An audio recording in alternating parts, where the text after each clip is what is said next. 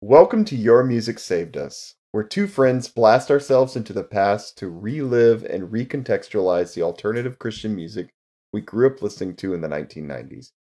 My name is Jay, and with me is Clifton and someone else. Yeah, Clifton, who's going to be with us today? we are about to have a conversation with Jonathan Caro from Bloodshed, Stairwell. Those are the big ones, but a bunch of other bands over the years. And yeah, it's gonna be a good fun time. Great, looking forward to it. All right, well, let's get into that. I enjoy you guys' show. I listened to many of those episodes. Oh, thanks, man. Thank you. We appreciate it. Yeah, it's good analysis about a bunch of music. Yeah, it's good. Super good. Sometimes I wonder if we have more former band members listening to us than we have Yeah. other people. Hey, Jonathan, what's your current job? Like, what's your life like in the present now? I went on a tangent career-wise that I never thought I'd end up in. So I ended up in security, and cool. I was going to go towards the public safety sector. And I was training to do that. And with some life altering situations that happened, I said, okay, I guess I'm going to go another route, which is back towards my passion. So, yeah. So that's where I decided to go. So now I'm just heavily, and taking advantage of it since being my location. I'm only 30 miles away from LA and Hollywood, that I'm like, let me just try the film industry, and it's just always something inside I've always wanted to do, but feared to try it out. Yeah. Always scared to try it. It seemed impossible to do, but with some people I met that were really encouraging, they said, you can totally do this. And I'm like, shoot, might as well just try it. So now I'm heavily into that. And that's my course now. So, cool. Yeah. Nice. All right. So, are you originally from Orange County? No, I grew up in LA County. Okay. At the most east, not the East LA that you hear from movies, because that's pretty rough. But on the edge of LA County, so San Gabriel Valley. Okay. I grew up in a town called Hacienda Heights, and so that's like about pretty much like 30 miles east of Los Angeles, downtown. Okay. Yeah. And did you grow up in the church? I grew up, as many other like Filipinos have done. Grew up in a Catholic home. Okay. But then my brother, he became became Christian, and I followed suit at around the age of 10, because what I noticed with the people, because we started in the Calvary circuit, so Calvary Chapel, Golden Springs. Mm-hmm. Well, actually, at the time it was Calvary Chapel, West Covina. So this pastor called Raul Ruiz. So that was like my first church I've been a part of.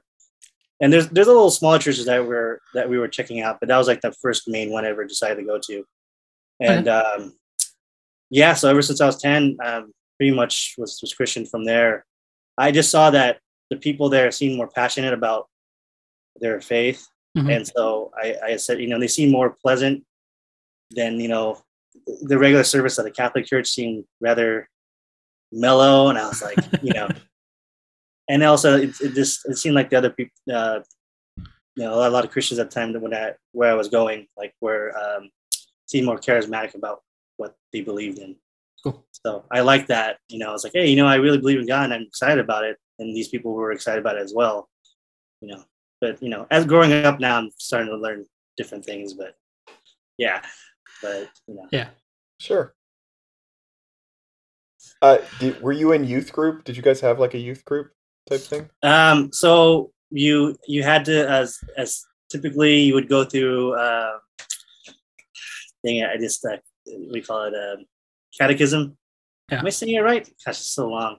Yeah, so we'll go to the classes, with that, and I forget how many years you're supposed to be a part of that. So that was like kind of like, that was my youth group for that. And then moving forward as just saying, I'm just Christian, or quote unquote Protestant or whatever, I joined a bunch of other youth groups, and naturally I always end up on the youth group band. Yeah, the youth group leader was like, "Hey man, you got to join the band," and I'm like, "I don't know, I got other bands I'm doing right now." So, I was part of other youth groups in my day. So, yeah. We spend a lot of time talking about youth group and stuff on our podcast, obviously, because there's that's kind of when most I think of us were introduced to this alternative Christian music when we were growing up, and so that's kind of the time period where we were also being shaped by the music as in addition to the youth group and stuff like that. Yeah. Oh yeah, for sure. Yeah. Okay. So we're gonna go back and forth here on some kind of questions. What kind of music did you listen to growing up, or before your teenage years? For my teenage years, my first song that I can very, very clear as that at the top of my head, was Stevie Wonder. Yeah. I just called to say I love you. Nice. Yeah, I love that song, and that's the first song that I would, persistently sing, throughout that time when I was like super young. I was like 4 or 5. Cool. And then I was exposed to the Monkees, and I was watching that show. Oh yeah, on the telly, and look forward to that, and anything they sang, mostly the Davy Jones stuff, Cheer Up Sleepy Jean, right? I would sing that. A lot of parties I was hired because that's the only way they would make me sing. They would pay me $20 to sing Bette Midler. Wings Beneath My Wings. Yeah.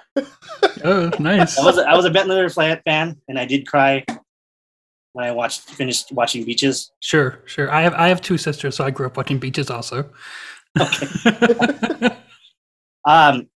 And I got into Bobby Brown, that era, R&B stuff. So that's where I got a lot of my singing influence. It's a really clean style, which will be connected. I'm sure we'll get to later on. I learned this proper singing, really clean vocal kind of thing was an influence on me. And it eventually would go down the road in my music career. And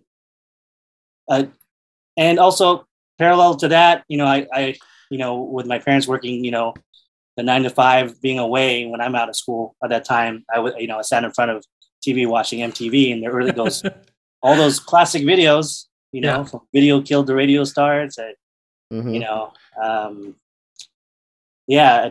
So I became a fan of whatever that was on that, on at that time through MTV. And I was also around when I was like 5 years old, I think. My brother, he's like a chameleon, so he got into almost every genre. So got punk, R&B. That's probably the influence on me too. That's why I got into R&B as well. Rap. He was a big fan of Prince. He bought the same guitar as Prince, and he really valued that. It got stolen though, unfortunately. The Telecaster. Yeah. Nice. Yeah, they left in the back of a hatchback. That idea. So he was in so many different genres too, and that obviously that was an influence on me. And one of it was punk. And early on, I just remember hearing some crazy racket in the garage after I watched Back to the Future, by the way, which is more nostalgia there. And I'd seen this guy with a leather jacket that's screaming his head off, and he's angry. And I was like, oh man, this is intense. I like this. I don't know what the heck this is, but it's a lot faster and louder than what I was watching on MTV. And I became, I liked it a lot. So I was influenced by, I got into punk early on then around that time too, because they were practicing in the garage. I forgot the name, but a band that led to that was called The Rebellious Behavior. That was like the band that followed suit. Yeah. And, what year do you think this was? That So that band, whatever I saw, I forgot the name of what it was. So 86, 87, that's when that Rebellious Behavior, I believe, started coming around. Okay. And that's my brother's band. So he was the bass player. Oh, cool. And, yeah. So around that time, I was listening to punk at the same time. I was into like R&B, Bobby Brown or whatever, Belle Biv DeVoe kind of stuff. Yeah. And then my first actual rock single I bought was REM's "Losing My Religion." Oh, nice.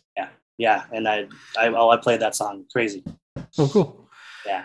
It sounds like your love for music started early, and you had a bunch of good influences in your life. Yeah, very early on. Well, very cool. In fact, I see a bass guitar and a Telecaster in your background. Yes. Yeah. They're both Squier Infinity series. For some reason I prefer that over the actual. Yeah, those are good guitars as far as I'm concerned. Yeah.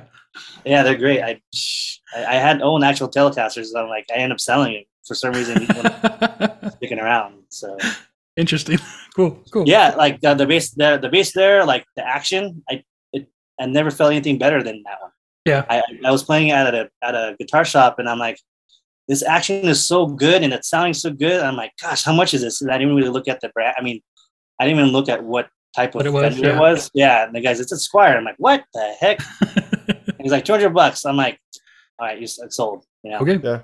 Nice. Yeah. And then the Telecaster, it's an Infinity series, and I didn't have a guitar at the time because I sold my my SG. Mm-hmm. So I needed something that was more that tele sound. I missed that sound, and at the time that the Infinity series was like the only thing I could afford, so I got that. So, yeah. Well, cool. Yeah, I have the that Jaguar bass from the Infinity series. Oh, nice. Awesome. It's pretty good bass. Yeah, I like it. Sure. All right, we'll go back on subject here, though. Okay. Yeah, no problem. So you got introduced to punk through your brother and Yes. the band. When did you start really listening to it and kind of deciding to, quote unquote, be in the scene or start a band and all that stuff? It really a key moment was my first grade teacher having everyone in the class giving them a classical guitar and teaching them basic chords. Oh wow, that's cool. Yeah, and with that, I was like, "This is awesome." Yeah, and we're actually playing songs, and we would go in the cafeteria and sing along. What's that one song that we did?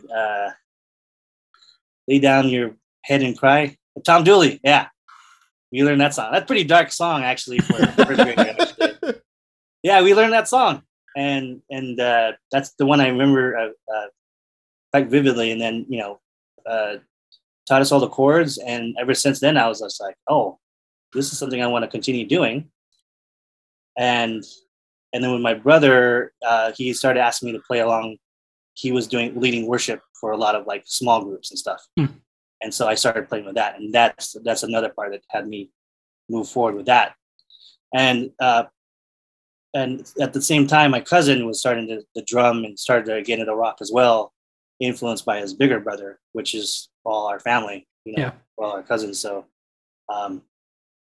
that through my cousin, I started jamming with him on bass, and he played the drums, and we started building a good bond with that, as a good cohesive team, a good rhythm section, and that eventually would lead to starting a band and stuff. Cool. Would that be Justice? Yeah, yes, cool. Correct. Justice. Okay. Mm-hmm. Very cool. Yeah, we've been meaning to have him on. He sent a message a while back. With a video of him listening to the Bloodshed episode. Oh man, when he was here, when he heard that episode, he was just ecstatic, man. He was just he was loving it, man. He's just like, oh my gosh, I can't believe they're talking in detail about the EP and stuff. And I'm like, yeah, this is rad, huh? This is so cool. Yeah, I think well, let's get into Bloodshed, because I think it's one of those bands that probably didn't feel like it got attention at the time, but I can tell you that when I found Fallbrook, it was a big change for me. So awesome. Yeah, let's get into it. How did Bloodshed come around? how did Bloodshed come around? So as I said, I mentioned my cousin Justice's brother H. Honorius. His name is Leonard. He's not gonna like that. He named his name. He changed his name for a reason. So he became Christian as well. So we all kind of like decided to claim the same faith and stuff. And he started doing missions and stuff like to the Philippines and all that. And so and then eventually when he came back, he started getting into Christian music. He started doing interviews. So he got really into it. Like was a big fan of Dakota Motor Company. Yeah. I remember him doing an interview with her. She's awesome, by the way. Like I met her years down the line. She's so cool in person. So yeah, he really got into it, and he eventually decided to start a band, and that band was called Outnumbered, which is on the Helpless Amongst Friends 1 comp.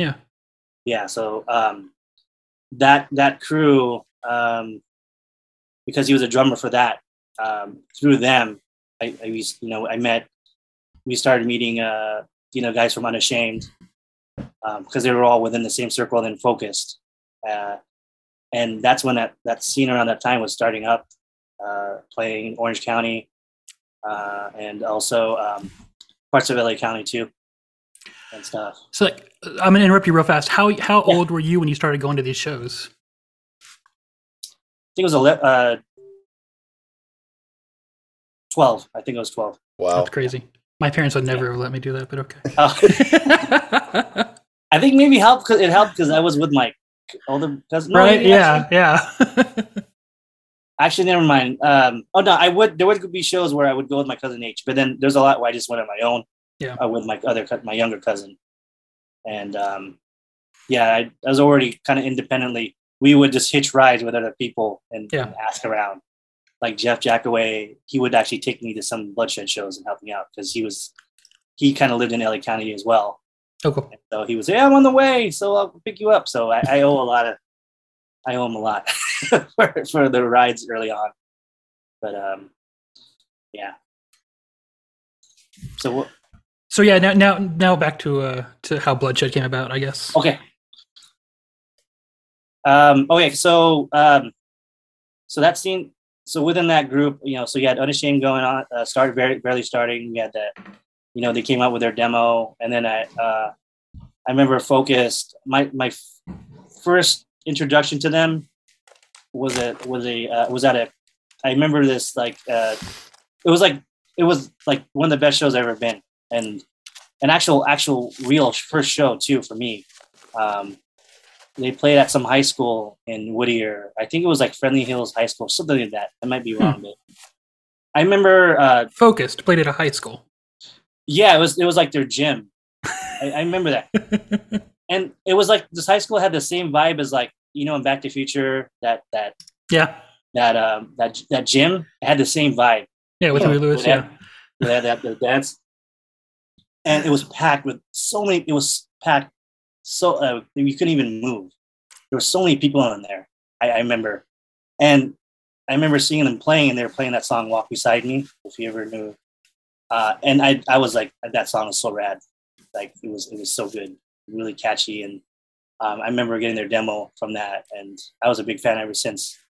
With Focus around that time, and so that was like the core group when I was around, and then we started playing with other bands. A lot of them are on that comp, like Impact. Mm-hmm. I think that was a little bit later on, but that's definitely before 95. So with that, we just started playing shows everywhere. All these, predominantly, a lot of churches all around Orange County and Long Beach and little bits of LA County.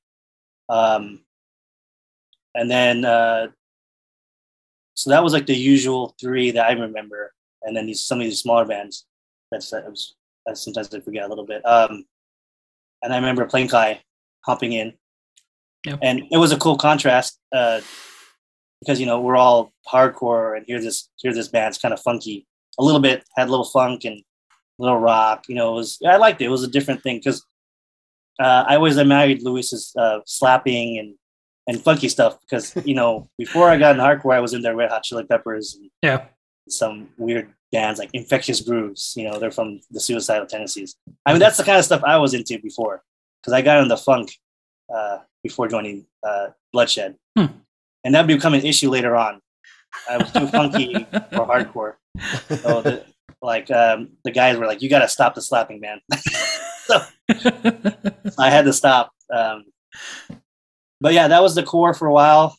I remember, and then all these other bands started jumping on later on down the road, such as like we run into POD. We know where they went.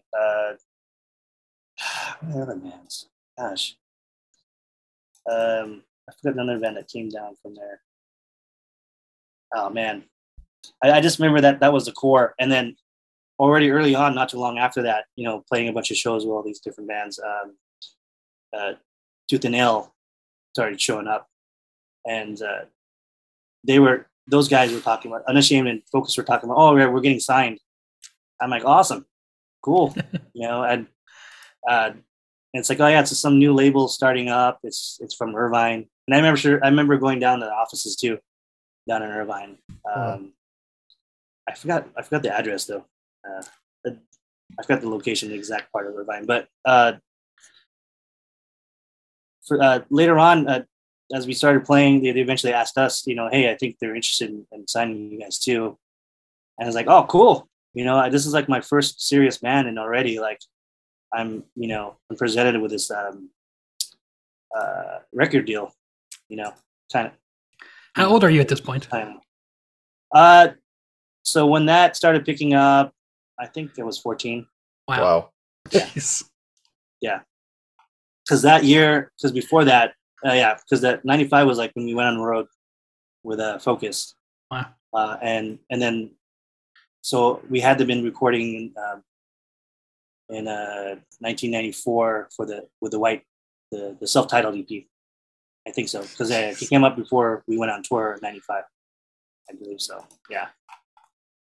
I was still picking my nose at 14. Okay. Let's Yeah. I forgot the studio we went to, but we recorded with Bob Moon with that. And we had early experience with them because of the comps. Like the Helpless Amongst Friends. I forgot the timeline with the Helpless Amongst Friends stuff, but okay, I was gonna ask that.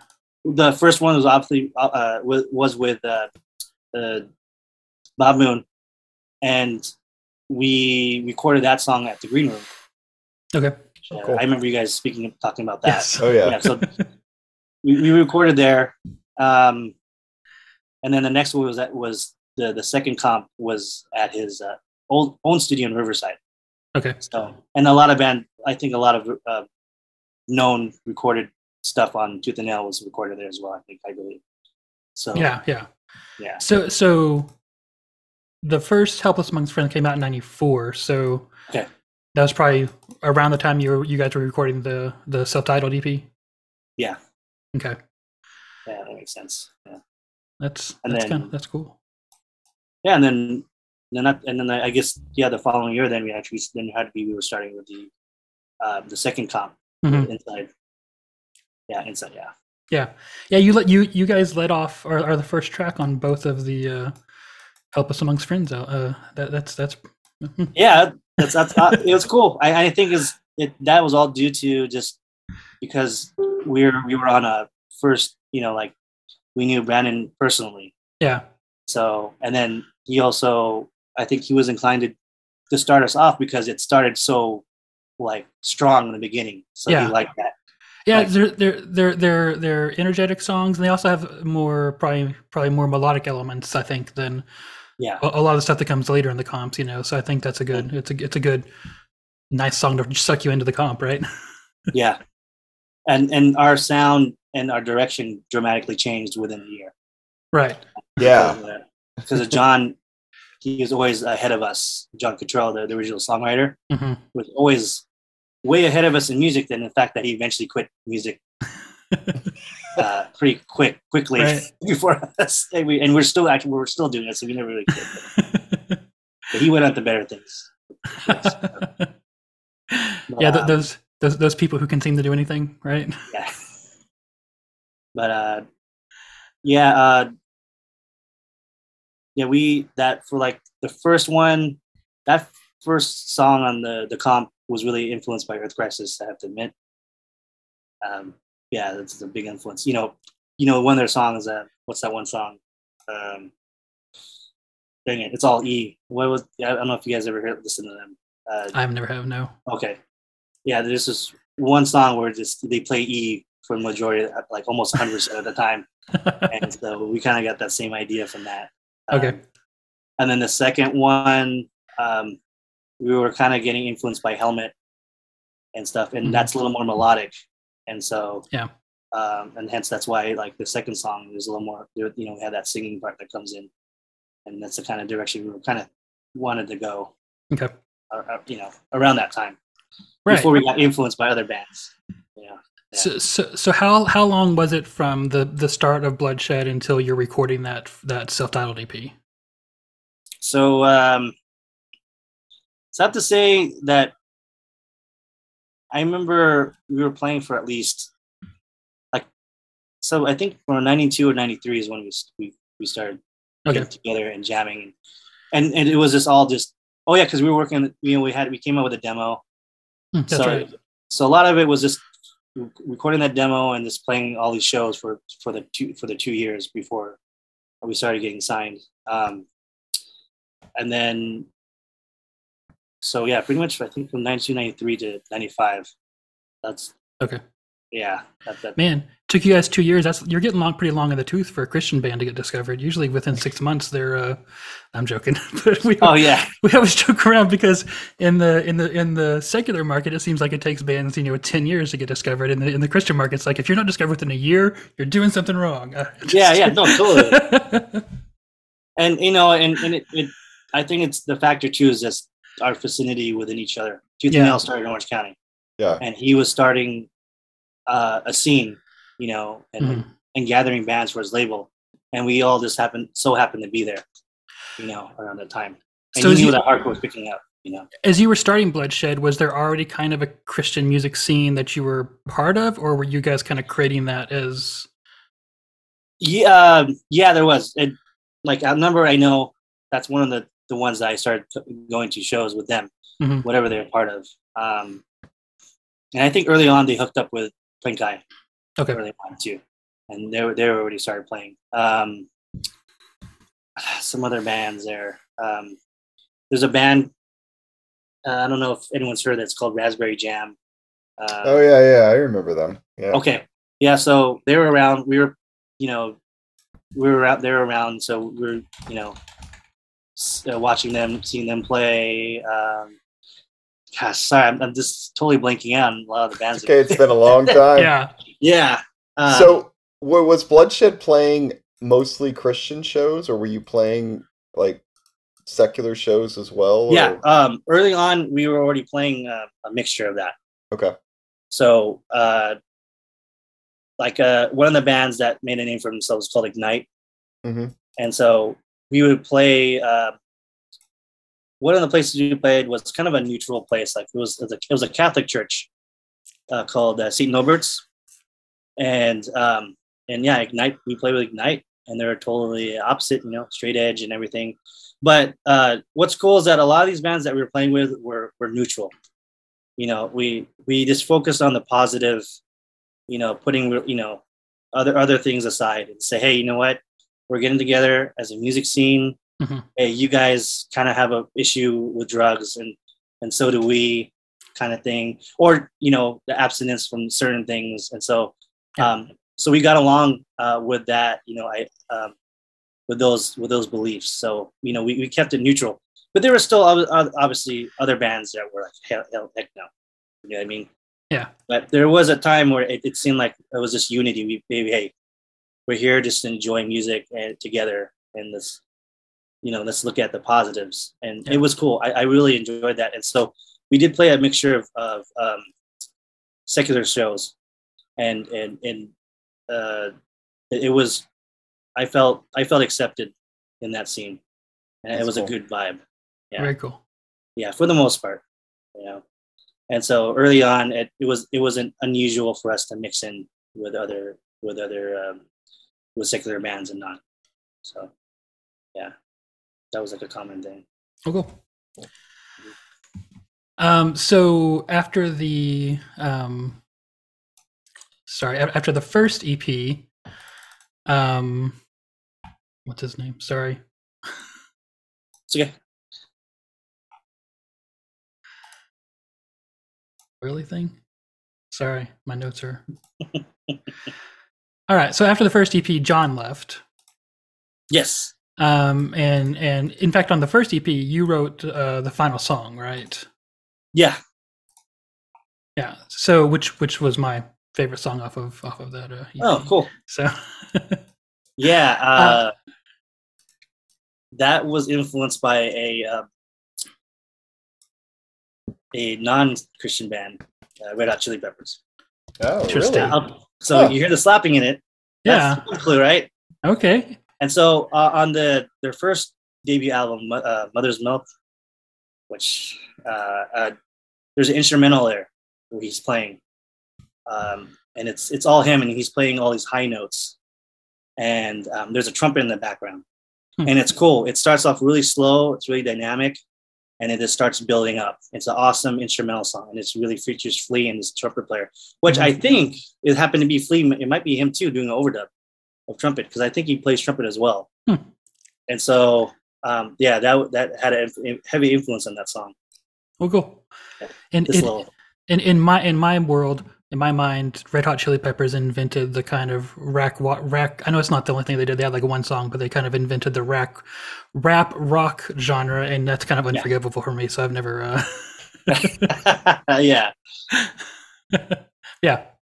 And then there's a lot of things I grew up listening to that I start melding in, throwing into a lot of the projects I did. So yeah. And so then you after John left, you kind of became the primary songwriter for Bloodshed for the second EP. Yeah. Okay. Yeah, I was writing stuff on the side, and then the guys were just kind of listening to what I was writing, and then I wrote that one at the end, and like, hey, you're pretty good at songwriting, and you already, and we like how you sing already, so, and we have no one else really to kind of take the lead, so yeah, I took the lead on that. Well, cool. Out of necessity, like, hey, we need to move forward. And I knew that everyone wanted to go a different direction. We weren't so angry no more. We didn't have that teenage angst or whatever anymore. Yeah. And we wanted to kind of expand musically, but still keep the screaming it to tie why people liked us in the first place was, have an edge in it. So we still liked it too. With that, other influences started coming in that John was getting into.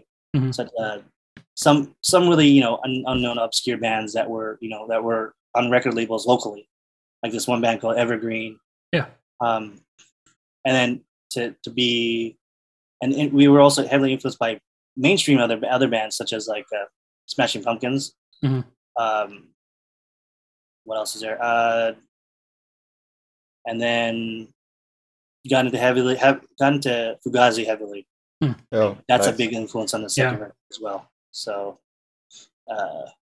and then I got heartbroken and then started listening to Sunny the Real Estate a lot. Nice. Yeah. And that was definitely a big influence on me because I felt I kind of sing kind of the same way, the whiny. Mm-hmm. And not to say that that's a bad one. I think it's a cool one. It is a cool one.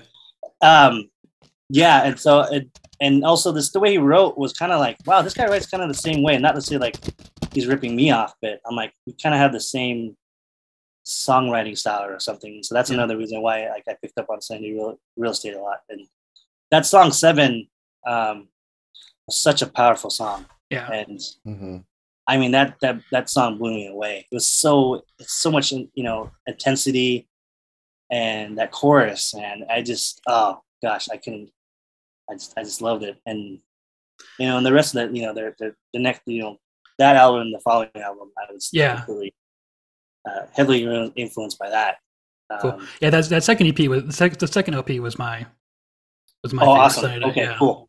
Yeah. That's Maybe just the roughness of it from being unfinished, but I really like it. I remember spending hours. So my cousin would get like the bootleg version of it. Yeah. Downloading to the internet, but we wait like a whole day to just Right. download 30 Right. seconds. I remember Right. that. But that whole 30 seconds was my world, man. I was Right. like, oh my gosh, we have the next Sunny Day Real Estate album, but it's only 30 seconds, but this is amazing. And it's the most poorest quality ever. Oh my gosh. It made it, meant the world to me. Yeah. Yeah. I remember making a mix of this 30-second bootleg Sunny Day Real Estate stuff of the Pink album. Yeah. It was a joy. Very cool. Yeah. But that so Fugazi, Sunny Day Real Estate was a big influence on us, and then we brought that in. And then Still Life was another band that not too many people know. That I just love the dynamics of them. They're really slow. In a lot of ways, I would say romantic, really slow, riffs that really solemn, calm. And then, he would scream, he'd build up the screaming, and I was like, oh, this is a nice mix of both. This is still, a little hint of hardcore still in it. Right. And so we loved those dynamics that they were doing. And so that was another big one that we started getting into. Cool. And dealing with heartbreak. I definitely feel that next record. Yes. Over, was it what do you call three guys liking one girl? What is that? Like a love triangle or quadrangle? What is it? Yeah, is it? Yeah. It comes from that. Yeah. And that first song is definitely Jason's Fleetwood. He's singing about his heartbreak. Yeah. And you can see he's telling about he's done fighting for this girl, who it was. Forgot the name, whoever it was, but yeah. We would that record. I remember the girl that I was all devastated over was I had her picture on the stand to give me motivation. I'm sorry. That's a Slingshot David. That's a Slingshot David Records. I'm sorry. But yeah, definitely that had a big influence on that. And then I know I want to do more. It's just I don't know what happened. I don't know why we decided to do 3. Yeah. I mean, I want to do a full length, but we were never approached with it. Right. I was hoping that was going to happen, but my cousin he came to conclusion because we lost our main songwriters that we couldn't move forward, and I was like, I guess. I mean, but we're still going. I just I don't know if we were afraid to ask too. We were afraid to ask them, hey, do we get a full length to do?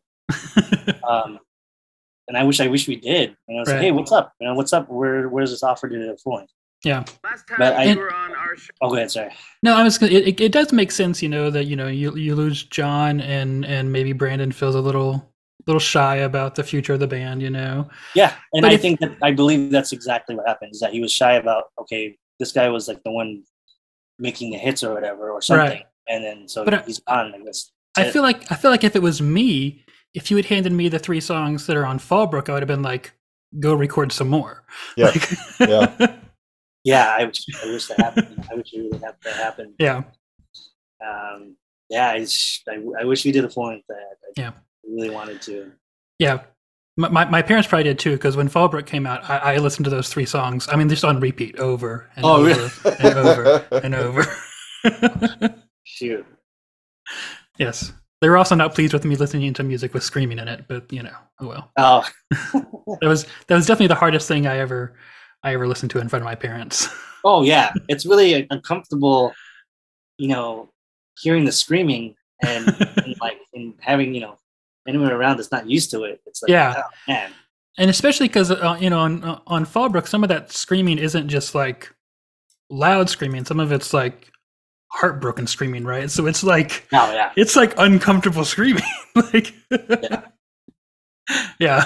And lyrically, so Jason would write stuff, and he would definitely modify words just to fit the music. Yeah. So whatever, he would write something down, but then he would almost borderline have to make it up, kind of a word or modify the word just to fit, And we were used to that. It's like, there's nothing wrong with that. It sounds good, right? Okay, good. That's what Sunny Day did too. That's fine. Okay, cool. There you go. The more justification of yeah. Yeah. But yeah, that's the 3 we did. I wanted to do more. I don't know if it was time or budget, and that was recorded at Bob Moon's studio. Okay. Yeah. How did you guys meet Kevin Chin and him join the band then? Oh yeah, so he had a band called Impact. Huh. And then he had a little clothing line called Slim. And so he was going to hardcore shows, and I ran into him eventually, with his band, at that band Impact, I think. And as we got to know him more, I forget how who invited him in, but someone suggested, I forgot what it was. I was like, yeah, sure. Yeah. Hey, that's what's the name from? Yeah. Okay. Totally. Well, cool. And that's just, that he happened to be just within our circle of friends. And so, naturally he would jump on, when the need arrives, came up. So yeah, I'm sorry, I forget how that I know. Connection. So did Fleetwood leave for Rainy Days before you switched over to Slingshot David, or was his leaving what changed to Slingshot David? Yeah, his leaving led because of that. Okay. Well, actually, we tried to continue as Bloodshed, but we were kind of wanted to reinvent ourselves. Mm-hmm. And also we thought it was kind of weird that, hey, we're not hardcore anymore, so why have such a harsh name? But now going back to, I like the irony of it. Yeah. Or Bloodshed, what the heck? And then, we throw you with some softness to it, and they're like, what the heck is this? So I like the irony now. So I wish I, thinking back now, it's like, I wish you kept it. And also I wish you kept it because that way that legacy of Bloodshed could continue. Yeah. Because we just cut it off, end it, and then we started with this new band, which is not a bad, Slingshot David is actually a pretty cool name. It's very biblical at the same time. So really cool and strong sounding and catchy, and at the same time, had a biblical reference to it. So we were happy with that. It has a very deep elm. I don't know why, but I don't know. It just seems like a deep elm band. Oh yeah, totally. Yeah, and then unfortunately, we just I wanted to do more melodic stuff, and honestly, I wanted to jump on the bandwagon of Rainy Days because they were all happy and because when Bloodshed was on tour, and I'll tell you one thing that I observed. Matt from Roadside Monument. He was very upset with everyone because, so we eventually hooked up with Focus and us. We went on tour in '95. We played a bunch of shows with MXPX. Oh, and cool. This is when what's the Green album called again? Teenage Politics. Yeah.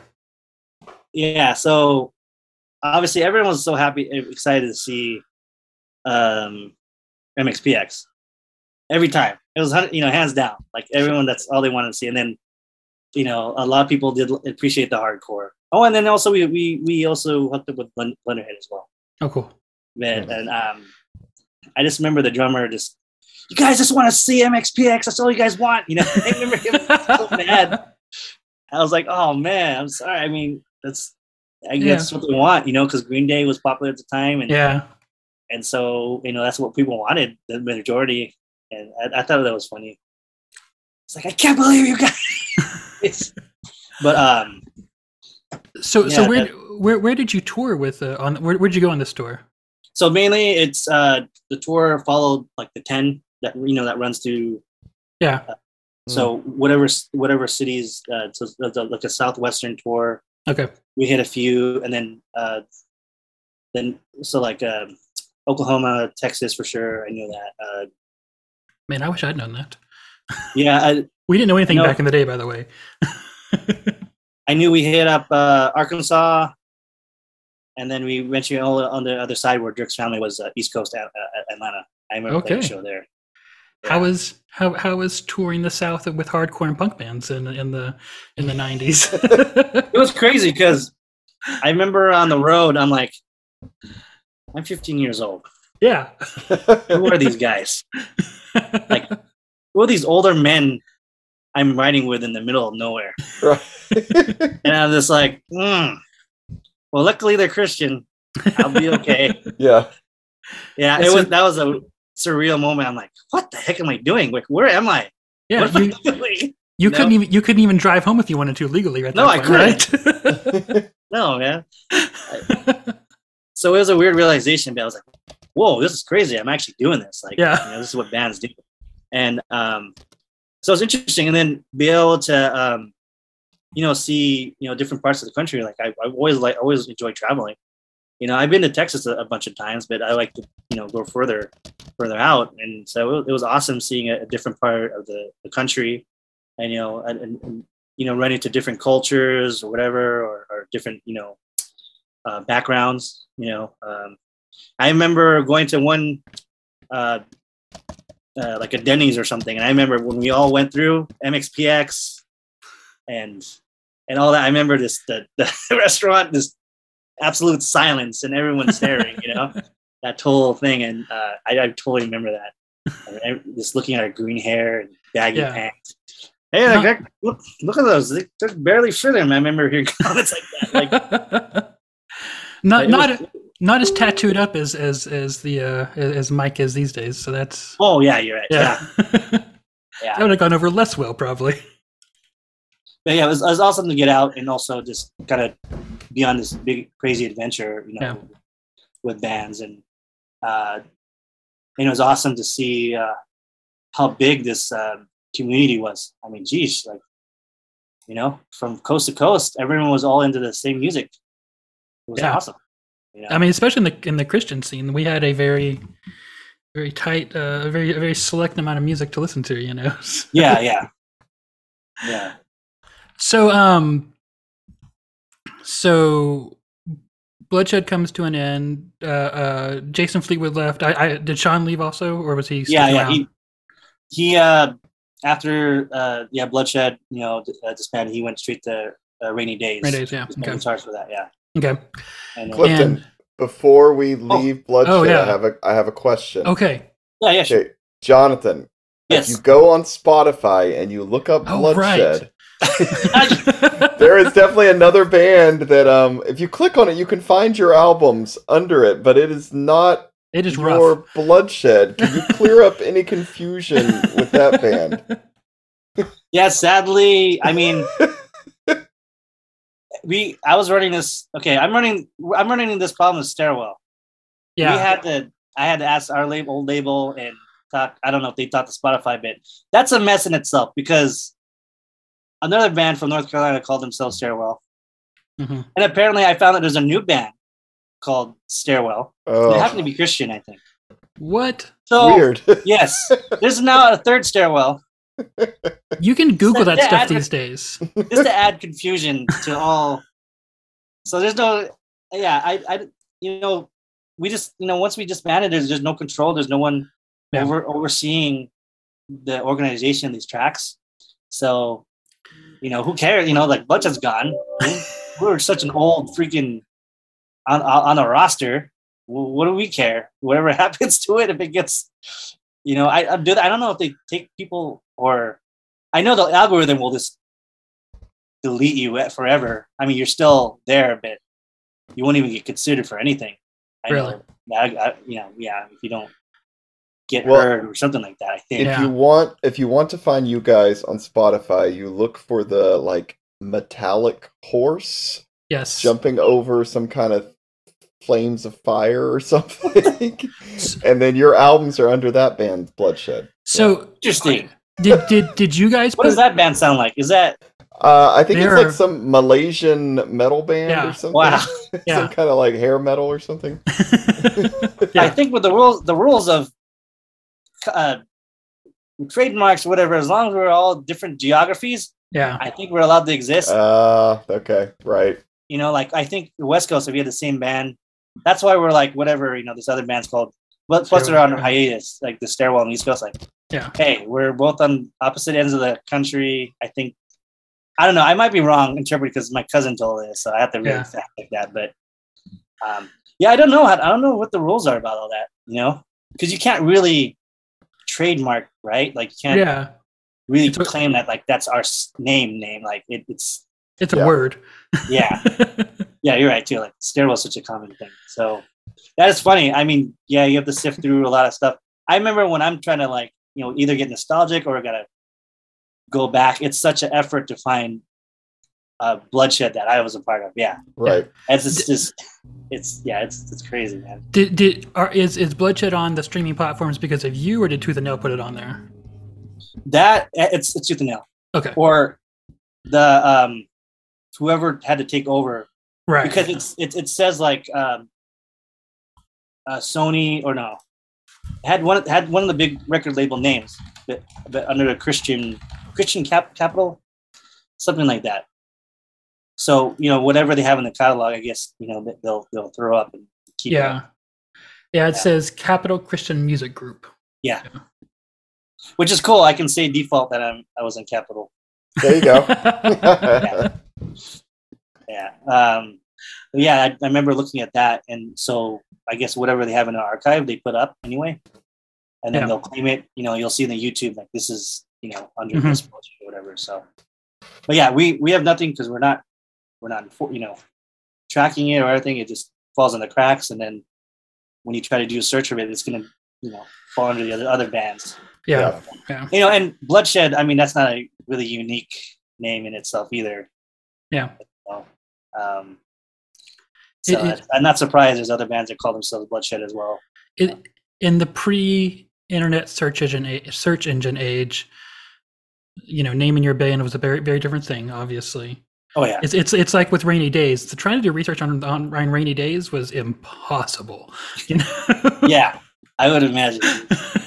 Yeah. You get all this weather forecast. Exactly. And stuff like that, right? Yeah. You search it on YouTube and it's like, do you want to listen to a thunderstorm? No. Yeah, no, that's not it. And I bet you even type in Rainy Days bands, you're not going to find it. Nope.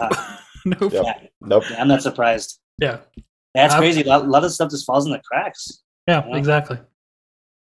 So, okay, John, Bloodshed ended, and then did you do Slingshot David after that? Yeah, right after. Yeah.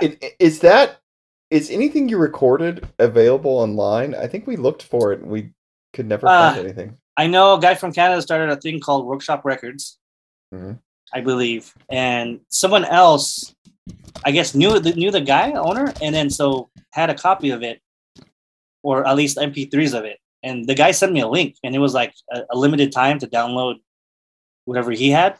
So I downloaded it. So I have it somewhere. Okay. If you guys want it, I'll be glad to send it to you guys. Yeah, that'd be great to hear. It needs to be out there. If you don't mind, we'll put it on YouTube so people can hear it. Sure. I mean, I've been talking about re-recording and re-releasing that as Bloodshed.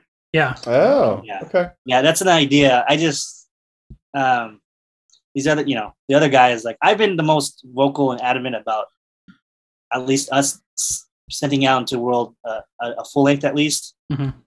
But it's these varying opinions on how to approach it. That's where I'm coming in conflict. Like my cousin. Yeah, I love the guy to death, but we're ideal wise.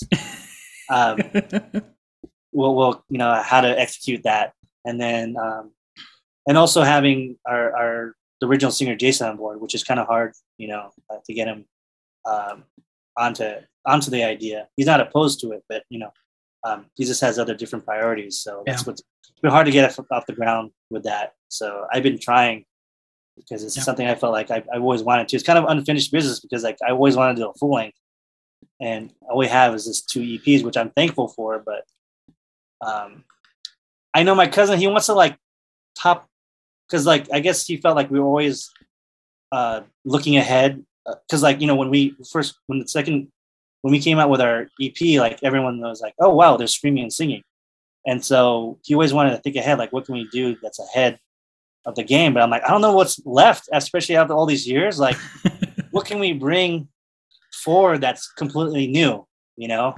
Yeah. And all these other musicians out there now that are out there, Yeah. and bands, like their musicianship is so amazing. I'm like, gosh, I'm not even caught up to that. Like, what? And so I'm just saying, like, for me, I would like to just bring something that we're known for. Yeah, do it well, right? I mean, Can we do? Yeah, and do that. So that's my thing. I'm personally trying to push it, and I think it's kind of like it's a situation where I believe where it's like if you build it, they will they will come thing. Right. I especially with the Jason's schedule and you know whatever he's dealing with, like if I have everything laid out for him just to go in the studio, don't worry about everything else, I think he might be more inclined to do it. Yeah. So, you know, and then for my cousin, like he actually just told me, hey, just go ahead and take the lead on it and kind of build something and then I'll work around it. So, but for me, obviously I got distracted because I got Stairwell, you know, dealing with, and then for me trying to do like a career change, I've been caught up with that. And, but it's on my mind though. I really want to push it. And I want to put something that what I enjoyed back then and bring it up to this point, you know, like, you know, just something, whatever I've known to like, I enjoyed in Bloodshed and bring it and not try to bring something new. I tried doing that and I'm just failing horribly. Yeah. You know, especially all these new guitar players and, you know, like, and how much like all these tutorials to how to get better guitar. Like these kids have surpassed us. Like, yes, so much, you know, with all that, the tapping and blah, blah, blah. Like I was trying to practice it. I'm just like, okay, I mean, I get it, but gosh. Dang. Yeah. Yeah. And so I was thinking, do I bring that kind of thing to it? You know, and then the crazy timing signatures and stuff. But I mean, that's the only thing I was thinking with my cousin, like, what can we bring that's different? But I'm like, I don't know what else is different other than just to bring what people enjoyed us for. And so with that, if something comes about, which I really want to do, because I miss playing that kind of music too. I still kind of miss playing that, you know, kind of the mixture of melodic and screaming kind of stuff. I do, I really do. And I definitely, I think the best angle is just to kind of just bring what we enjoyed back then to currently to the new kids too, you know. And what's cool is my cousin more so observing that younger generation is appreciating a lot of the older Bloodshed stuff. Yeah. And out of the blue, and it's like, oh, crazy. So there is a younger generation enjoying it. So you know, if I was to think there is a market, I mean, I guess there is still a little bit for it, you know. Yeah. So I agree. I think it's a good approach. Yeah. So. And that's one of the things we're going to ask is Stairwell doing stuff again?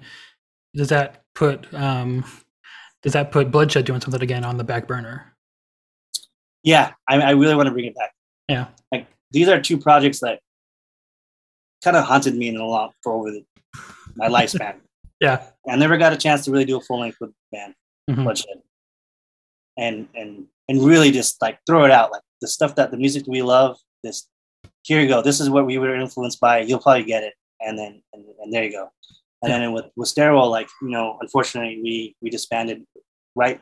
We got signed, you know, right when he got signed, this inner turmoil, which I admit I was the catalyst for that stuff. You gotta really.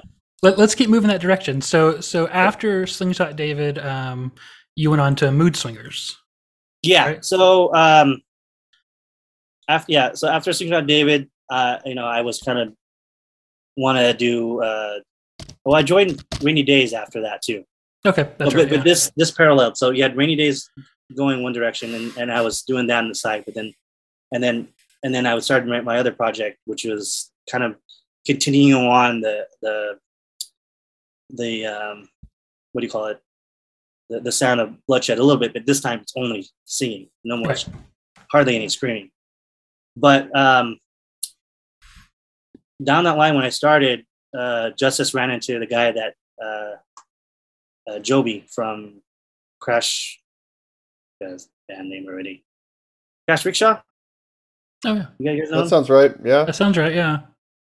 Yeah, well, he had another band on there on the comp, Helpless Amongst Friends, that he did. I forgot his band's name, the band name, but they were corresponding. So he joined Mood Swingers too.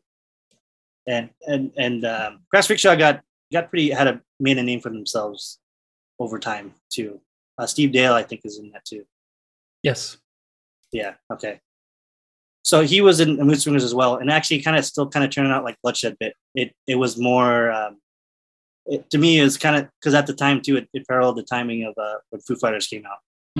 So that I would have to say comparatively, Mood Swingers is kind of like Foo Fighters. So we both kind of back and forth saying, but he had a more edgier voice than me, and so we had an EP for that. And actually, I'll send you guys to that one too. Oh, cool. Oh, cool. Wow. Yeah. I'll send that one. And That'd be great. So that band broke up just because the other guys wanted to be more edgier, and I wanted to be more Happy Promise Ring sounded. Yeah, I really wanted to be ridiculously happy stuff. So it was kind of funny. So what year are we at this point? I believe we are at 97, 98. Okay. Ish. Yeah. So Promise Ring has Nothing Feels Good out by this point. Yep. There you go. That was the big one. Because we actually even did a Promise Ring cover at cool. Point, which everyone digged, by the way. Which song? Do you remember? The one, the bop bottle. What is yeah. What was the? Why am I'm struggling to remember it too. B is for Bethlehem. No. Hang on, I'm gonna bring it up. Yeah, I'm so bad at names. Why did we ever meet? That's the album, right? Oh no. No, that's the album's Nothing Feels Good. I think it's Why Did We Ever Meet? Okay. Does that sound right? Either way, we're in the same vicinity. Yeah. But so it was a short run, that band. We did an EP, played a few shows, and I kind of was like, I want to do that. Had a different idea. So that's the starting of breaking up bands. My tragic behavior. And then there was a band that because I always liked bands that had a female fronted singer, and shortly after that, we had this band called Bell Contract that would be on the timeline there. Okay. I don't know if you have that music for that. Do you guys have it? No. I can send that to you too. Yeah. Oh gosh. Okay. Wow. I'll send you guys a bunch of my unknown discography of stuff. That was cool. That's the band that's right before Stairwell. Okay. Then so that band Bell Contract paralleled Rainy Days too as well. Okay. And then I stopped getting along with the guys from Rainy Days. So I just bailed, and so they did their own thing. And when I did that, and then the Bell Contract, that band broke up. That leads up to the 2000s, which was up to we're at now at the Stairwell. Yeah. Stairwell when I started jumping in the band. And are you playing bass for all these bands up to this point? Rainy Days, yes. The Mood Swingers one, I was playing guitar and singing. Okay. And then Bell Contract, I was just playing guitar. Okay. And I assume you started on bass because that's what your cousin needed for the worship band or something like that? For my brother, he needed. That was that was open up for bass. Okay. And I was really naturally drawn to the bass too. Interesting. Okay. And in my experience, people play bass because you need a bass player. Oh yeah. Yeah, no, because I had even the guitar available to me. Regular electric guitar, but I just naturally chose the bass guitar for some reason. Oh, cool. Okay. Yeah, but that makes sense totally. Yeah, it was a necessity. Everyone wants to be the awesome lead guitarist. Yeah, right. Or the Van Halen of the band. But I was the opposite. I was like, I always liked being like the rhythm section, in the beginning. Yeah, okay. I still do. I still enjoy it. Yeah. So you joined Stairwell in what I get, it was kind of a transition period, right? They'd recorded that first album. I guess they lost some members. You joined. Was that weird coming in and kind of becoming the primary songwriter of this band that already existed? It didn't feel weird. There was no because like it wasn't like it would have felt weird if like he left on bad terms. Yeah. Okay. And It was just more. they also sought you out for that purpose, right? Yeah, Okay. they did. Okay. Because like because Sean, he already knew me as because he really enjoyed the music I was doing in Mood Swingers as well, Mhm. but also with my past within Bloodshed singing. It was a kind of like okay, he wanted me to hop on right away.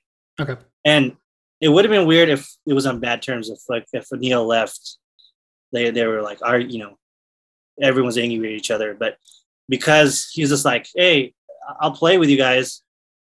But I'm going to do this too. And then the other guy's like, no, we want someone that's completely dedicated to Stairwell. Then it was like kind of a mutual thing. Yeah. So they left on good terms. So with me coming in, I was just like, oh, this vacancy is open with no bitterness. Right. So going into Nice. it didn't feel weird. But if it was like total drama, yeah, I would feel weird. Because Right. it's like, hey, Neil, I'm your friend. I don't mean to take your spot and, and stuff like that. So, yeah. But it is weird. It's weird, like, sing some of the songs that he wrote. Yeah. Right. Yeah. Understandably. Yeah. Like as you know, like Don't Let It End, Right. that's his song. And so I'm writing his expression, his feelings, his thoughts. Yeah. I'm like, well, this is his feelings. I'm like, what am I going to do? Like, Yeah. but they wanted to continue on with, and it is a good song. It is. Yeah. And so I always make sure I give him credit. God, when I was on the road with Stairwell and we were playing that song. And I remember, people would watch, oh, that song's so beautiful. And then I'll be like, no, it's not my song though. Right. I always said, hey, no, that's not me. I mean, I didn't write that. Yeah.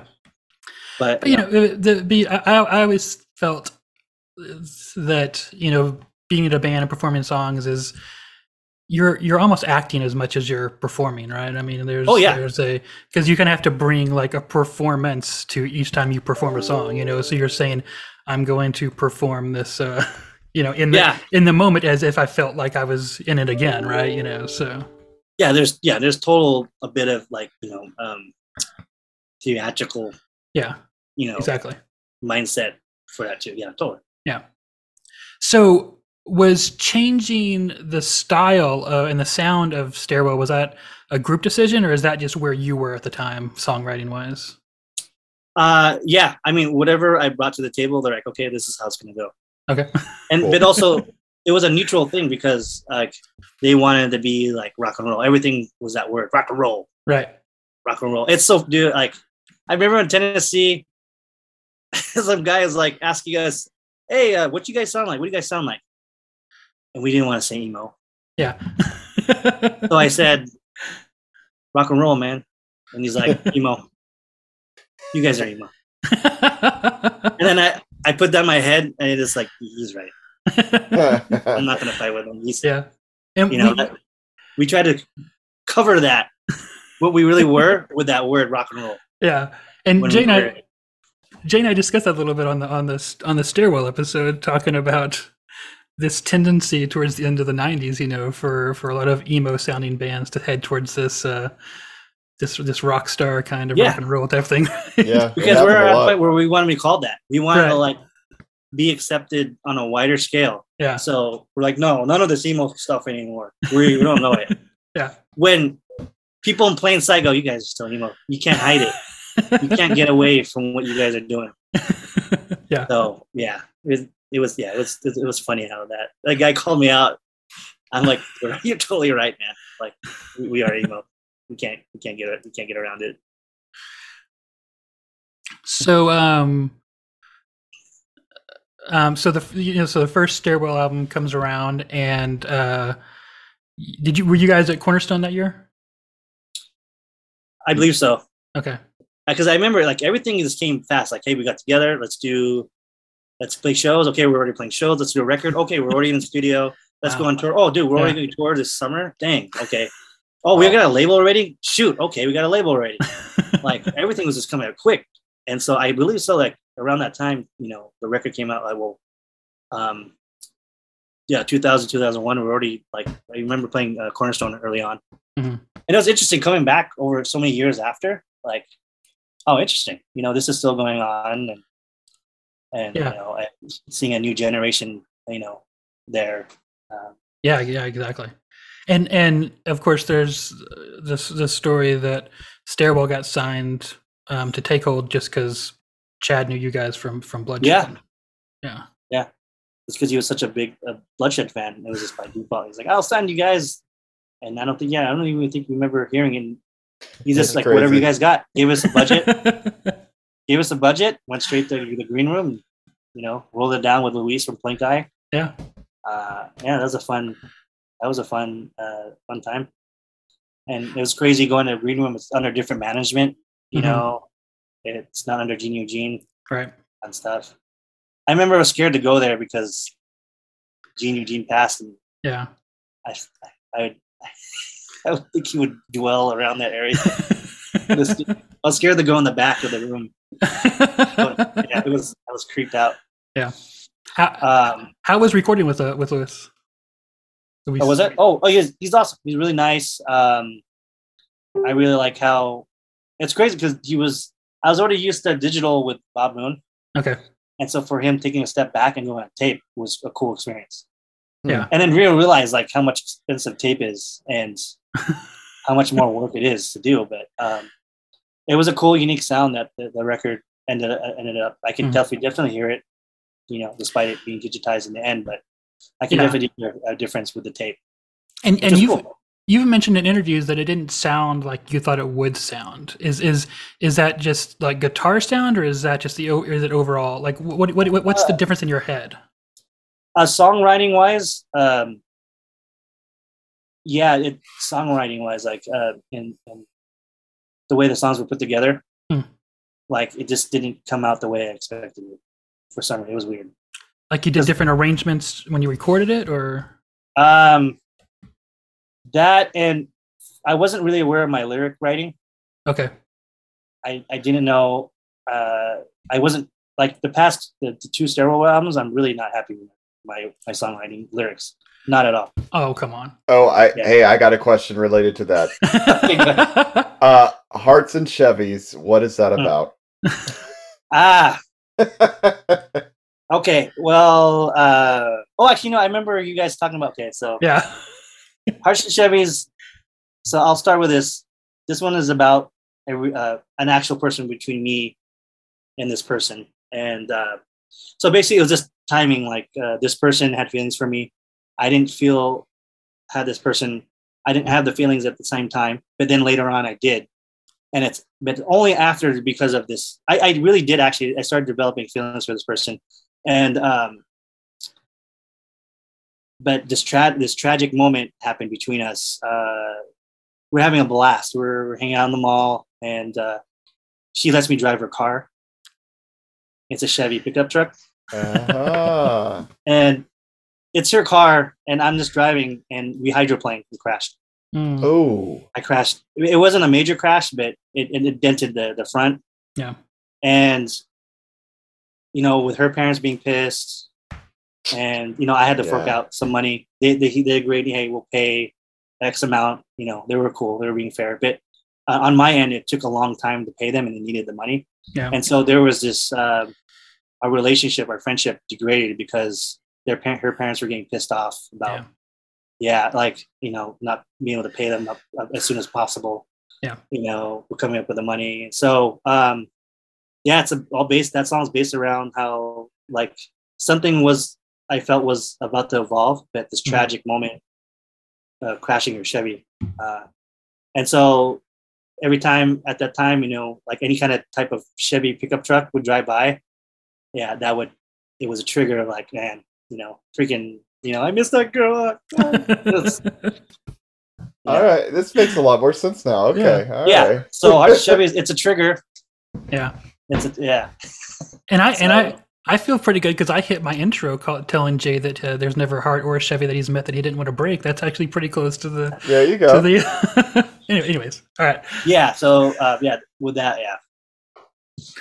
So one of the things on Pacific Standard Time, I'm not usually a fan of like big guitars, but the guitars are just so like chewy and thick on that it's, I don't know, going back and listening to it again in detail for our episode, I was just I enjoyed it thoroughly. It was just a lot of fun. Yeah, it was really good. It was nice to revisit. Yeah, that sound of the layer is it's basically from it's coming from our hardcore past. Mm-hmm. We're so used to layering guitars. Okay. And so we kept up with it with Stairwell. Yeah. Because we were, so that's why it probably has that sound, because we're so used to layering guitars to make it sound thick for hardcore that we just kept it on with the music, which sounds funny because we're trying to do poppy music, but really thick wall of guitar sound. Yeah. I mean, for that kind of music, what I was more used to, obviously, was like that thinner kind of,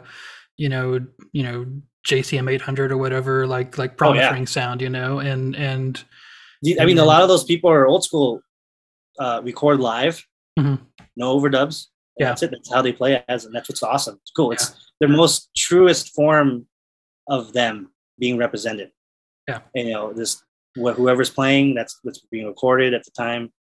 There you go. And then for us, we're so used to doing the opposite, this studio, layering. Yeah, over and over again. Sampling or whatever, and so that we had a different approach to it. That's why, even the Sounds of Change is super produced, because that's just what we were used to. And I think it's probably because of all the type of recording, the way we did with hardcore music, we brought it in. Interesting. And I think that's probably why I was like, this is not sounding like the Promise Ring. Right. Yeah. Because we layered all this stuff. Promise Ring, all they did probably just, one mic for each person. And there you go. And so I think that's another part too, why you guys are, talking about where I was thinking, it's not sounding right. That's partially of that too. Okay. Yeah. Interesting. Okay. So towards the end of your time in Stairwell, does Threshold get bought right then? Take Hold. Sorry. Take Hold. Does Take Hold get bought right then? Let's see. Yeah, not too long after. So I think we got signed with Hopeless after Furnace Fest. Okay. Yeah. Okay. I forget what year we played Furnace Fest, but okay. Shortly after that, I remember. And then when also, if we can, with the timeline too, is whenever Take Hold was being bought by Tooth and Nail. That's definitely we jumped ship. Okay. Yeah. So were you been there, done that with Tooth and Nail? We're not interested. Is that kind of what it was? Or? Yeah, it was that mentality too. But also because we dealt with them, it was also, I personally was just curious to try something new. Sure. That see what other things that this new label could offer too, and also too, admittingly, a lot of the Christian bands ended up doing is that we were all trying to break out. Yeah. Right. And so Hopeless was a thing to break out. Okay. Because I personally had guilt. I had to be honest. I wasn't so much in a evangelical mood anymore, or mode. Yeah. To be honest, I still had the Christian faith in me, but I guess I would say it wasn't as practicing as much, or what or whatever. Yeah, I was just in, or if you were to say another way, in the selfish mode of my beliefs, just because also I was thinking from the standpoint of I want to make a living off music. I just didn't see a career, honestly, right, in the other market. So you're trying. You can call me a sellout. I'm totally. I'll admit it. Totally. I mean, no. So you're trying to get away from the emo label, and you're trying to get out of this seeming black hole that once you're a Christian band, you can't ever seem, or even though you're not a Christian band, just once you're a person who's been in Christian bands, it seems to be hard to to break out of this, right? Yeah, and honestly, that's how it was. Then that I was already doing it so long under that, with that mentality, and that with Stairwell is just I'm already getting older, which I was still I'm still a young bastard. I was I need to make some decisions. Okay, well, if I want to make a living, I gotta make certain decisions, what to do with as when it comes to music, because I said I wanted to make a living off of it. It seems like I had to go the secular route too. Yeah. Yeah. And then there was other bands that were breaking out at the time that were, examples of they were still Christian, but still out in the general market. Yeah. And that was a goal. And that was a goal with a lot of bands. Unfortunately, it's that, as you know, today, like a lot of us have new beliefs and different perspective on Christianity and faith or whatever. So we all gone apart. And unfortunately, that's the time too I was noticing it as well. I was like, oh man, we're all kind of going the same way, unfortunately. Yeah. So MXPX, successfully moves into the mainstream market here. POD moves into the mainstream market here, and it looks like there's this huge opportunity. Like this is going to happen, right? There's an opportunity here for more crossover success, but then it kind of just didn't happen. I don't think. I wonder what. It's very interesting looking at it from like a market point of view. That it didn't happen more often. Because I mean, I'll tell you that, and I never listen to Sounds of Change that much. I don't know why. It's just never hit my radar as much as Pacific Standard Time. But like, and I think Jay and I discussed this in the episode, is that there's no reason that Pacific Standard Time couldn't have been a huge, at least college radio success or something like that, like if it was just on the right label and got the right, distribution and support, so. There's, looking back now, I wish we stuck with the Pacific Standard Time sound and continue on with it. I think I was in a style crisis or something, or genre crisis, where with the second album too, with more so this mentality of let's go, big, or let's go super rock and roll or whatever, and I'd say Juliana Theory had a big influence on that. Right. Yeah. Not a surprise. Yeah. Yeah. I would, just listen to different music and also listen to what other types of music that was like out there that people liked commercially. And Zach was listening to a lot of like Third Eye Blind. And so I was like, I really liked how they had all this different, mid-tempo, then they go with the rock and roll. Like, I'm like, that's a good middle ground.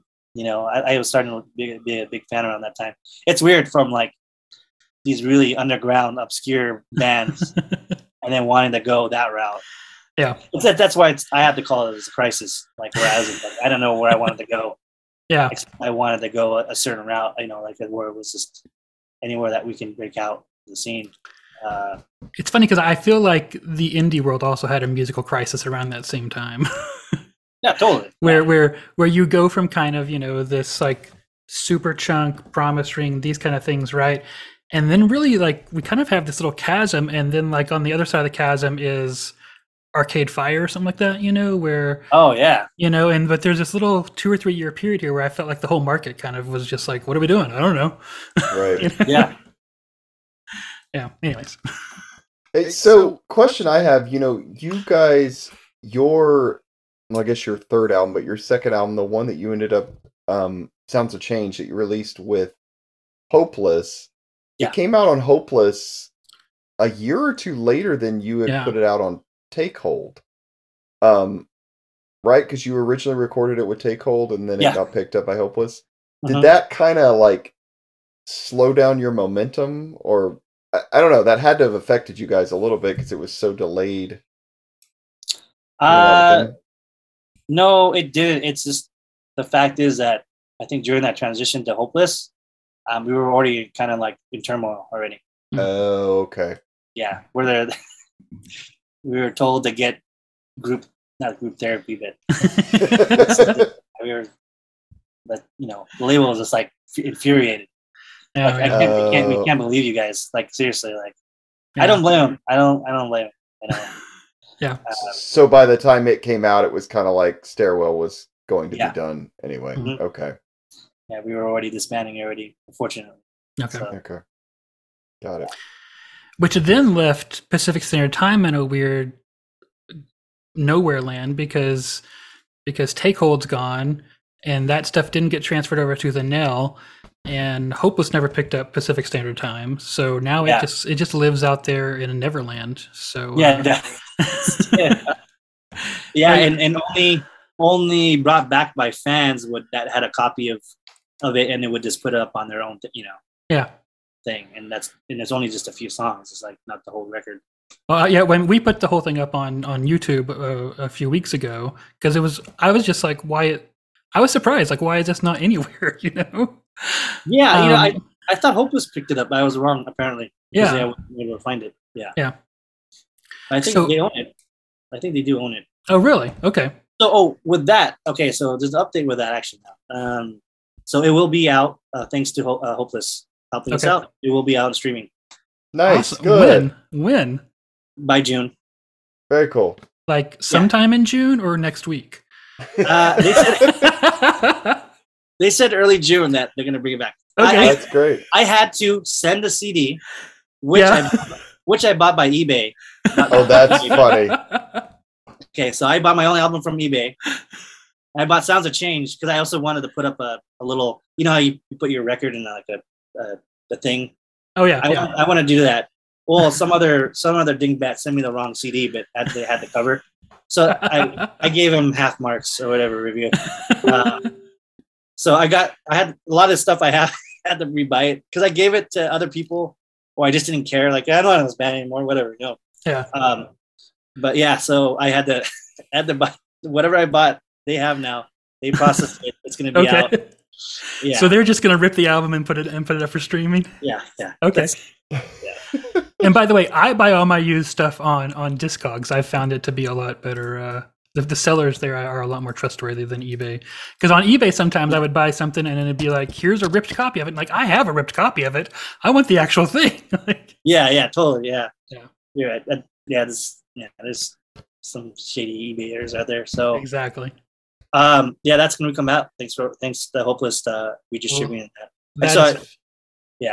That's fantastic. I'm glad. So, to catch us up to present a little bit, sure. Stairwell is playing Furnace Fest this year. Yeah, I'm really excited about that, man. I mean, thanks again to Chad. I mean, so,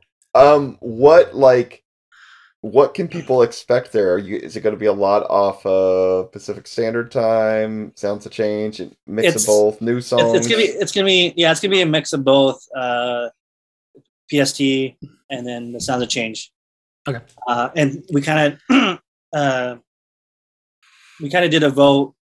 We sent out through social media about what people liked, and so we kind of took considered that too. Mm-hmm. And then there's a few there's some songs new songs that we would like to play for the show. But now, knowing what the lineup is and the amount of bands are playing, looks like we have to be more selective about what we're going to play live. Because I don't know how much time we're going to get. All these epic bands showing up, and the amount of people on this list for the festival, like. Mm-hmm. I don't know. It looks like it's gonna be like 20-minute set, probably, maybe. It's just and it's everything's gonna be backline, so. Mm-hmm. So just kind of to let you guys know, like that's what it seems like. If they're in the rush to get everyone through. Yeah. This festival, and obviously the priority bands will probably get a whole set, probably a bit. Okay.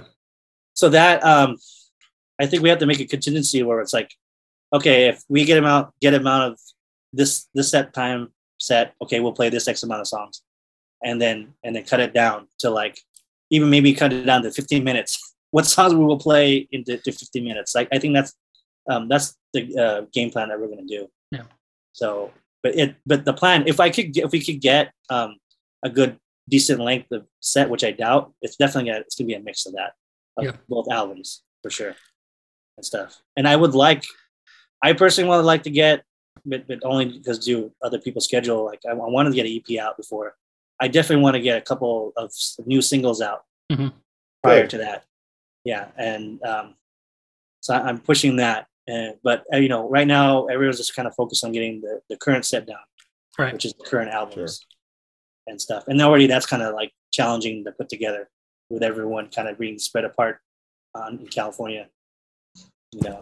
Are you guys playing any other shows before or after that? Yeah, we are talking with a bunch of local bands here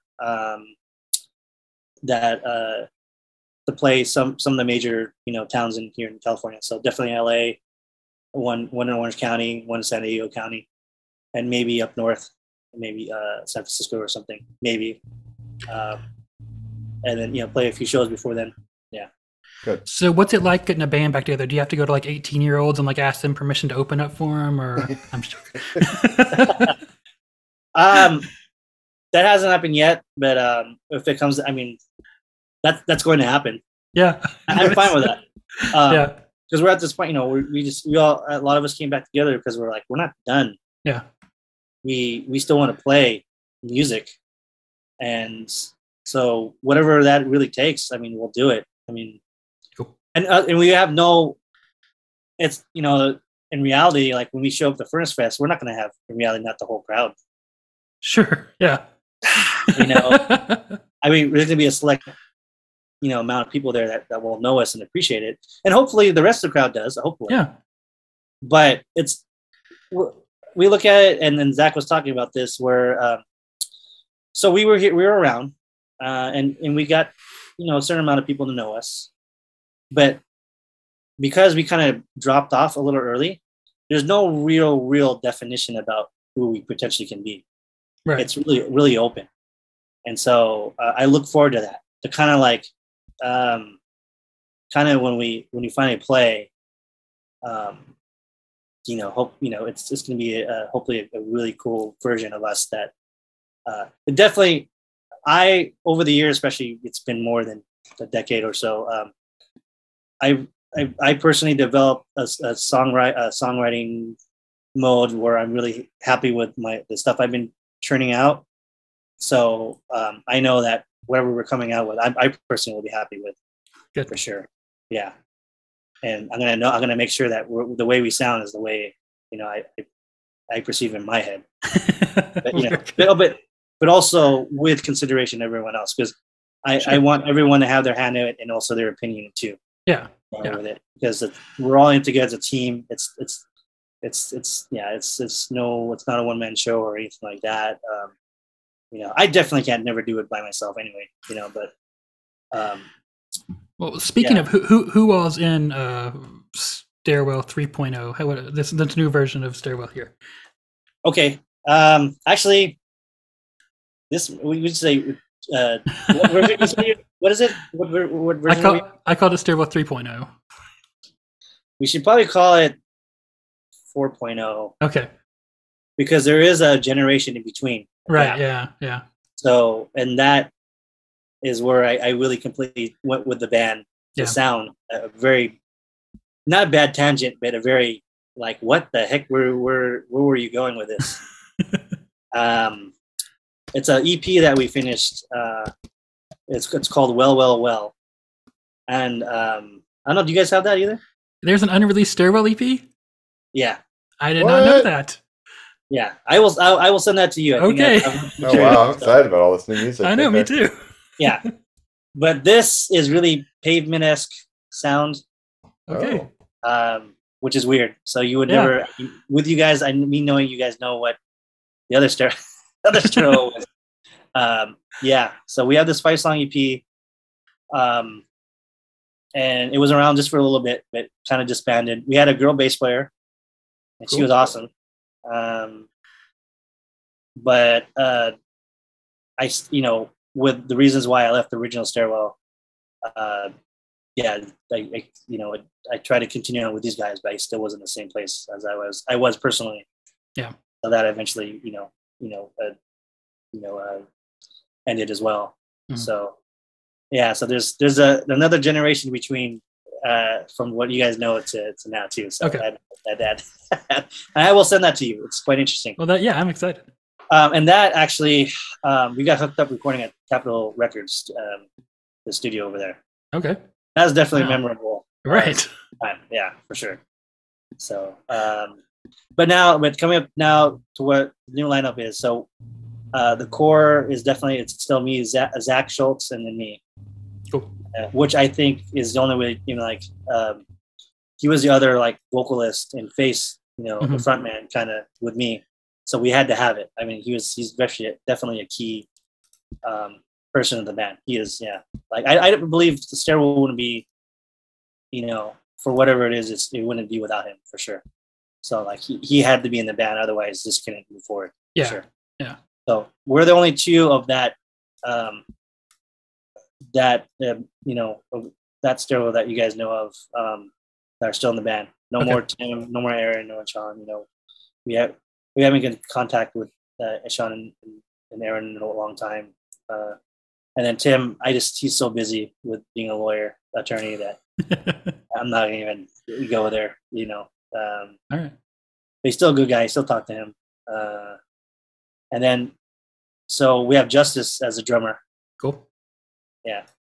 Which I suspect that he only joined the band because we're playing Furnace Fest.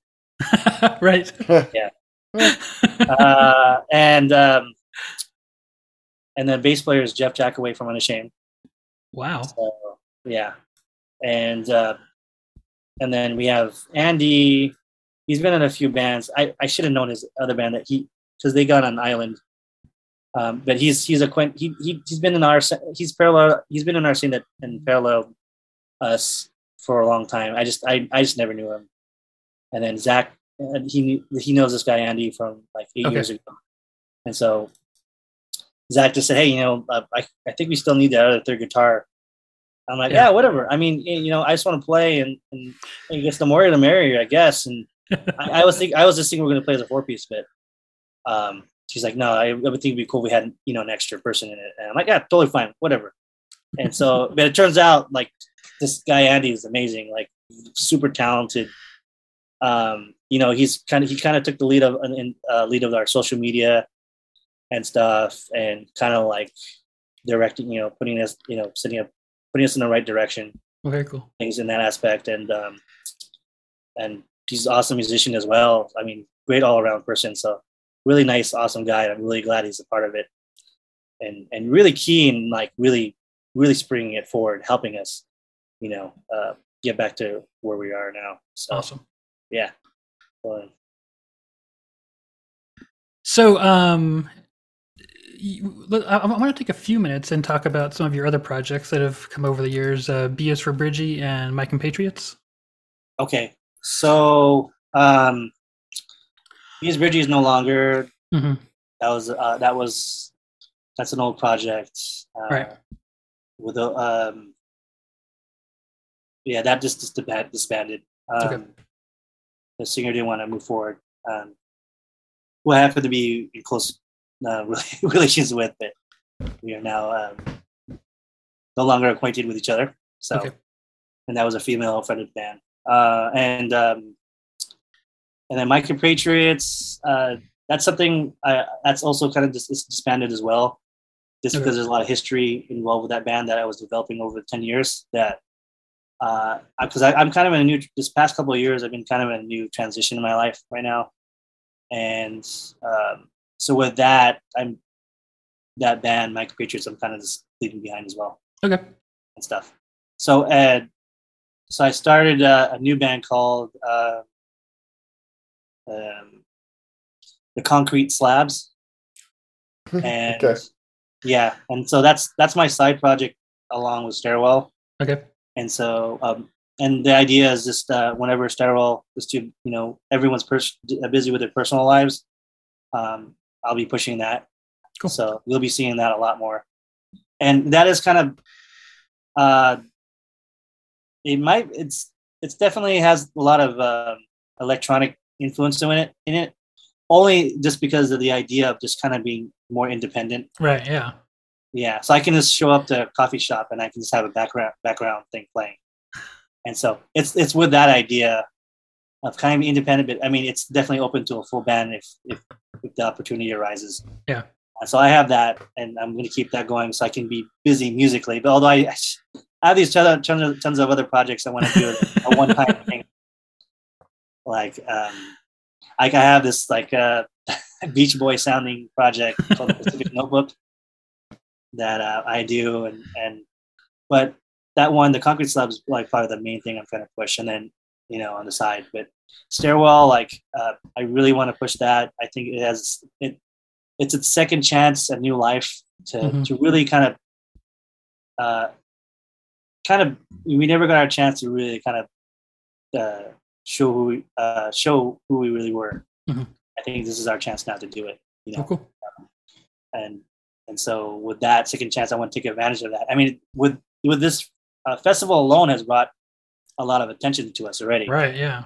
Just even leading up to it, with all these fans of other bands, checking out who's on the roster, and then like obviously like our IG and all that stuff. The numbers just following is skyrocketed for sure. And I could imagine just during and after what that can be. I just wanted to get advantage of that. Yeah. And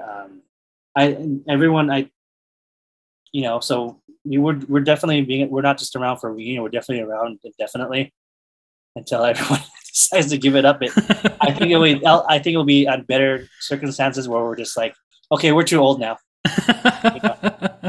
That's how I ideally see it. So we definitely want to consistently play shows and put out records because just for the love of it, and then just go from there. So I personally want to keep it around around for as long as possible, and then just put out good music people can enjoy. It's snappy. Agreed. Yes. And with an approach to the new music, it's because before when I was going through whatever crisis I was going through, it's definitely along the lines of just something I know everyone's going to enjoy. I'm not trying to prove anything. Yeah. Yeah. I just know I need to prove that I'm just right. I'm a much healthier place to be in. Yeah. Yeah. It's just this is when I run. It's gonna be fun. Here we go. So cool. Well, cool. So to wrap up here, we wanted to ask you, and I think I warned you about this, top Christian albums of the 90s. Oh. Give us a couple at least. Yeah. Well, what did you like back in the day? All right. So the first band that the most quality music, sonic wise, and like hands down is Starflyer 59. Okay. Yeah. Nice. Favorite record of all this whole scene, the whole existence of everything. Starflyer, the Silver Album. Okay. Nice. Okay. Start at the beginning. Yeah. Like above of all the other artists in it, that's my most top favorite one. And then Sixpence None the Richer. Okay. Ooh, which album? Definitely giant influence. Like, I still want to start a band with a female singer. Yeah. I did before. It's just, unfortunately, it ceased. And so watch out for that one. I definitely want to push that one. So Sixpence None the Richer is definitely one of my top favorites for sure. And let's see what else going down the line here. I was a big fan of Plank Eye one time. Okay. But my taste changed, so we had to push that back. Yeah, right. But I definitely enjoyed them a lot. Yeah, those are the top two I can think quality wise. On top of my head, that definitely had a big influence on me and just highly respect. Yeah, those are good. They are. Yeah. I agree. That with everything that I love, Tooth and Nail may have been worth it for Starflyer 59, right? Oh yeah. And and they're respected in so many other, not scenes or whatever you want, people outside of the Tooth and Nail scene that they're really well respected, and it's really quality music. And they've been all over the place, like I'm member of a few Facebook like shoegaze groups, and every once in a while someone gets on there is like, have you guys heard this this Christian band from the 90s? Yeah, exactly. Yeah. You're right. Yeah. Yeah. A lot of, I do follow some of those shoegaze things, and they talk about just general bands, and then Starflyer a lot consistently comes up. Yeah, exactly. This is such a good record. I'm glad that I was able to be at the same studio that they recorded that. I really want to study. I wish there was some kind of like like how you guys break down the record, like how that record come about? Right. You know? Yeah. How they track it, what amps they used. But Me too. unfortunately, the guy that produced it passed away. So there's those. That's that. We can only ask the original band. They were there, like how they did it. I think that maybe they might have something somewhere where they explain it, but I wish there was a more in-depth thing. I've read interviews where they've been asked, and they don't remember those early albums. Like what they were doing. So it's just. Yeah, so it's probably just a big blur to them, Yeah, I believe that too. Yeah. All right, Jonathan. Well, thank you very much. This has been really fun. Really fun. Yeah, no, thank you for having me. What do you call it? Yeah, thank you for having me on. It's nice talking to you guys. It was a pleasure. Yeah. I wanted to bring up. I remember listening to. The breakdown of Pacific Standard Time. So there's one thing I had to tell you guys. Yes. Yeah, please. So I remember you guys were talking about, so how I remember I emphasized the Hearts and Chevy song was directly about someone I know. Mm-hmm. The other two, the distant relationship ones. Yes. So I had to tell you because I was like, no, they're not about me. I had to say that.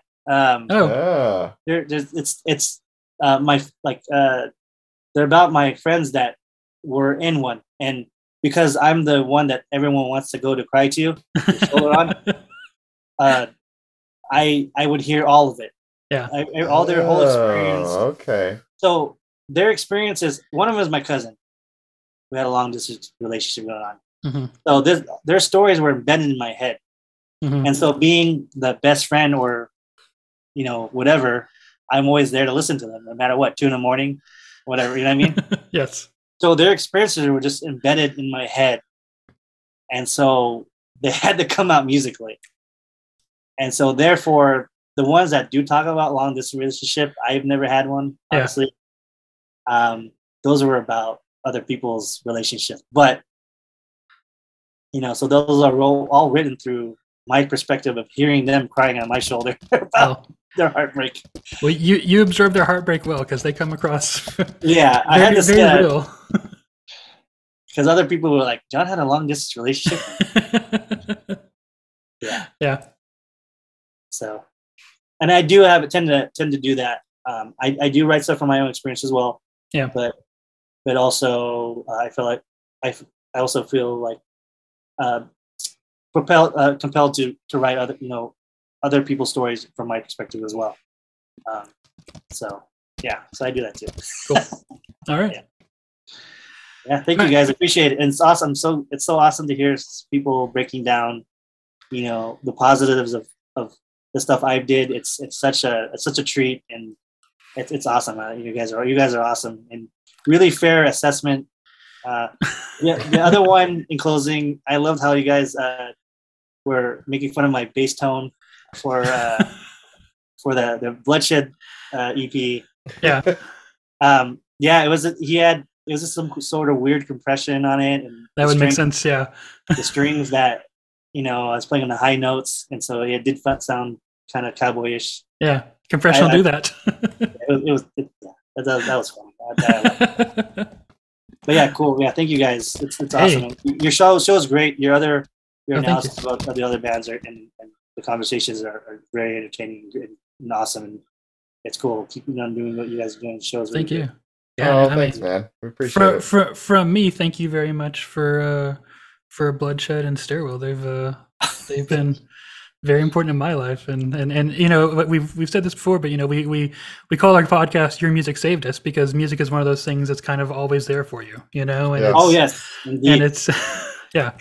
Yeah, you're welcome, and thank you too as well. You guys being out there too and appreciating the music, cool.